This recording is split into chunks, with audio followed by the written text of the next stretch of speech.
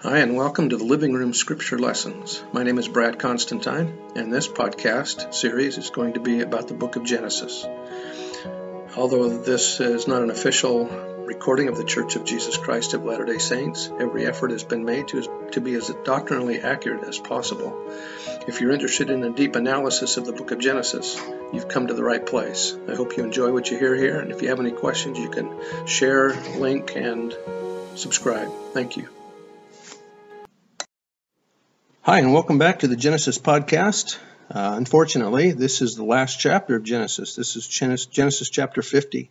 If you've been with me the whole time, congratulations. If you've kind of cherry-picked the chapters that you wanted to listen to, that's okay too. Anyway, this particular chapter has a lot of changes made by the Joseph Smith translation, so that's what we will be reading from today. All right, let's get into this. This is the end of Joseph, the end of Jacob, and then the end of Genesis. Verse 1, Joseph fell upon his father's face and wept upon him and kissed him. Jacob has just died. And Joseph commanded his servants, the physicians, to embalm his father, and the physicians embalmed Israel. And 40 days were fulfilled for him, for so are fulfilled the days of those which are embalmed. And the Egyptians mourned for him 70 days. And when the days of his mourning were past, Joseph spake unto the house of Pharaoh, saying, If now I have found grace in your eyes, speak, I pray you, in the ears of Pharaoh, saying, and Joseph is sending a message to speak directly to Pharaoh, a messenger to speak to Pharaoh, since he is wearing mourning clothes, which were not fit to be presented before Pharaoh. My father made me swear, saying, Lo, I die in my grave, which I have digged for me in the land of Canaan. There shalt thou bury me. Now therefore let me go up, I pray thee, and bury my father, and I will come again. And Pharaoh said, Go up and bury thy father, according as he made thee swear. And Joseph went up to bury his father, and with him went up all the servants of Pharaoh, the elders of his house, and all the elders of the land of Egypt. And all the house of Joseph and his brethren in his father's house, only their little ones and their flocks and their herds they left in the land of Goshen.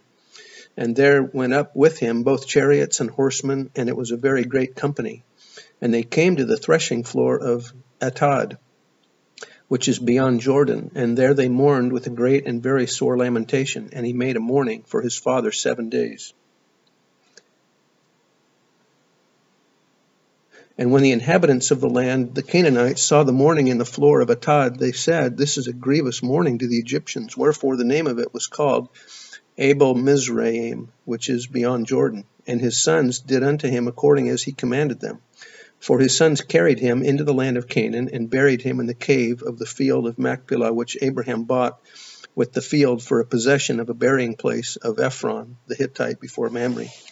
And Joseph returned into Egypt, he and his brethren, and all that went up with him to bury his father after he had buried his father.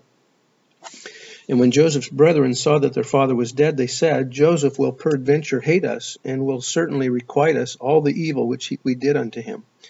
Joseph's brothers are worried that with Jacob dead, that Joseph will forget his kindness to his brothers, but they don't know Joseph very well.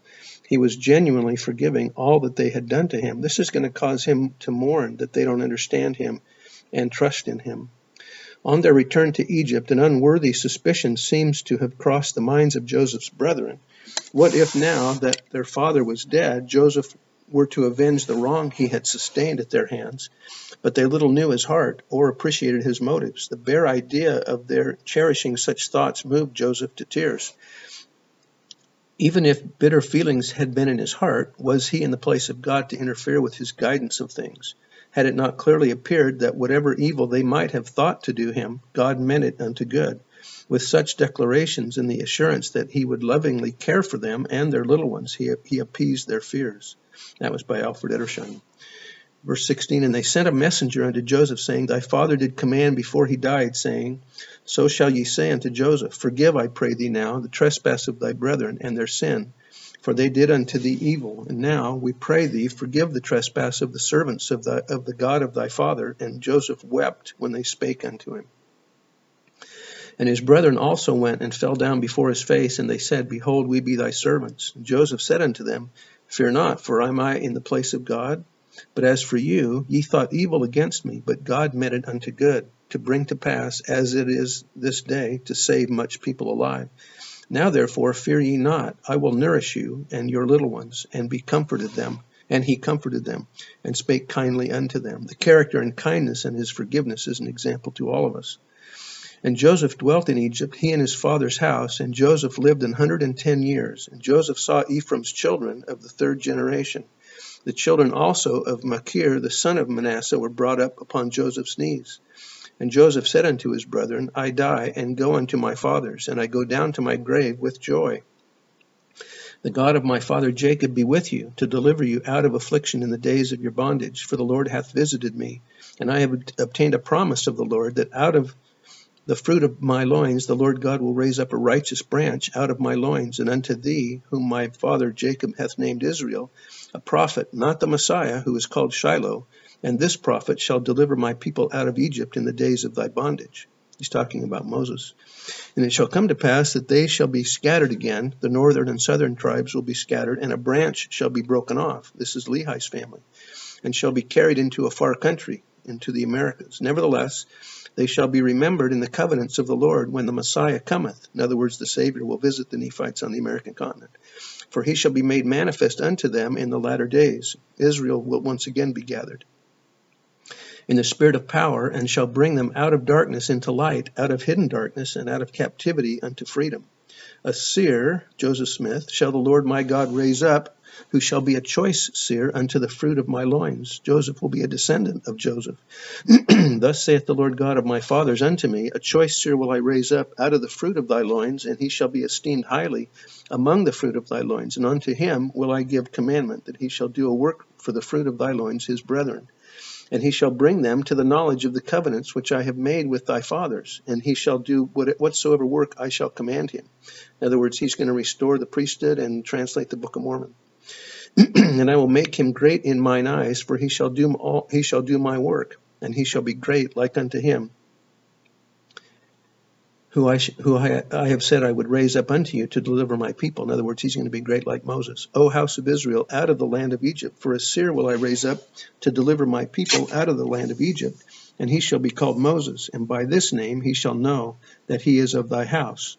For he shall be nursed by the king's daughter, and shall be called her son. And I wonder if this prophecy, which may have been written down by Joseph and passed down from generation to generation, became known unto the Egyptians. And so I'm wondering if they had this prophecy of a person named Moses that would come forth. Verse 30, and again a seer will I raise up out of the fruit of thy loins, and unto him will I give power to bring forth my word. In other words, the Book of Mormon, the inspired version of the Bible, the Doctrine and Covenants, and so on. Unto the seed of thy loins, and not to the bringing forth of my word only, saith the Lord, but to the convincing them of my word, which shall have already gone forth among them in the last days. In other words, the Book of Mormon is going to testify to the truth of the Bible. Wherefore the fruit of thy loins shall write, meaning the Book of Mormon, Doctrine and Covenants, and the fruit of the loins of Judah, the Bible, shall write, and that which shall be written by the fruit of thy loins, and also that which shall be written by the fruit of the loins of Judah, shall grow together unto the confounding of false doctrines. The Book of Mormon will prove the truth of the Bible, and laying down of contentions and establishing peace among the fruit of thy loins, and bringing them to a knowledge of their fathers in the latter days, and also to the knowledge of my covenants, saith the Lord. And out of weakness, in other words, Joseph will appear weak in a worldly way, shall he be made strong in that day when my work shall go forth among all my people, which shall restore them who are of the house of Israel in the last days. And that seer will I bless, and they that seek to destroy him shall be confounded. The 116 lost pages of the manuscripts will not overcome the coming forth of the Book of Mormon.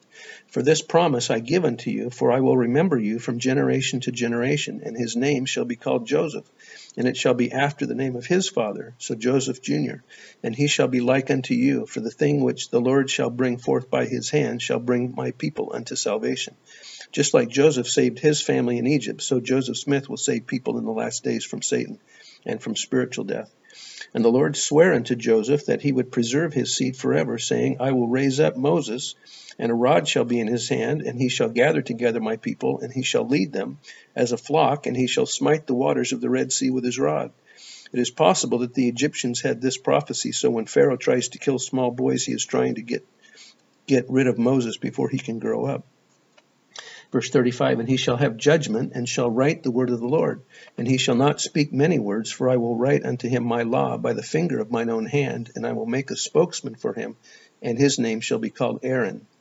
And it shall come to pass, and it shall be done unto thee in the last days also, even as I have sworn. Therefore Joseph said unto his brethren, God will surely visit you, and bring you out of this land unto the land which he sware unto you, unto Abraham, and unto Isaac, and to Jacob.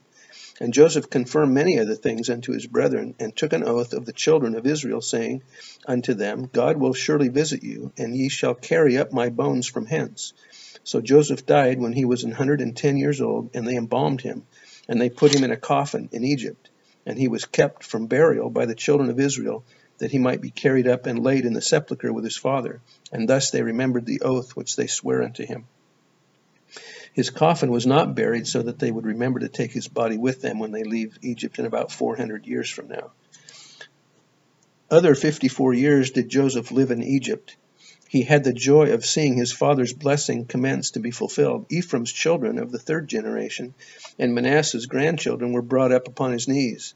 At the good old age of 110, as he felt death approaching, he gathered his brethren about him. Joseph was full of honors in Egypt. He had founded a family than which none was more highly placed. Yet his last act was to disown Egypt and to choose the lot of Israel, poverty, contempt, and pilgrimage. To renounce the present in order to cleave unto the future. It was a noble act of faith, true like that of his fathers. His last words were these, I die, and God will surely visit you and bring you out of this land unto the land which he swore to Abraham, to Isaac, and to Jacob. And his last deed was to take a solemn oath of the children of Israel, to carry up his bones with them into the land of promise. In obedience to his wishes, they embalmed his body and laid it in one of those Egyptian coffins, generally made of sycamore wood, which resembled the shape of the human body. And there, through ages of suffering and bondage, stood the figure-like coffin of Joseph, ready to be lifted and carried thence when the sure hour of deliverance had come. Thus Joseph, being dead, yet spake to Israel, telling them that they were only temporary sojourners in Egypt, that their eyes must be turned away from Egypt unto the land of promise, and that in patience of faith they must wait for that hour when God would certainly and graciously fulfill his own promise. I know that these things are true. That was the last paragraph was by Alfred Edersheim again. I know that these things are true, and that this prophecy that Joseph had of the prophet Joseph Smith has literally been fulfilled in the coming forth of Joseph Smith and the restoration of the gospel of Jesus Christ, that the Church of Jesus Christ of Latter-day Saints is the kingdom of God upon the earth, that the Book of Mormon is the Word of God. And I know that these things are true, and say this in the name of Jesus Christ. Amen. Thanks for being a part of this Genesis podcast series. Goodbye.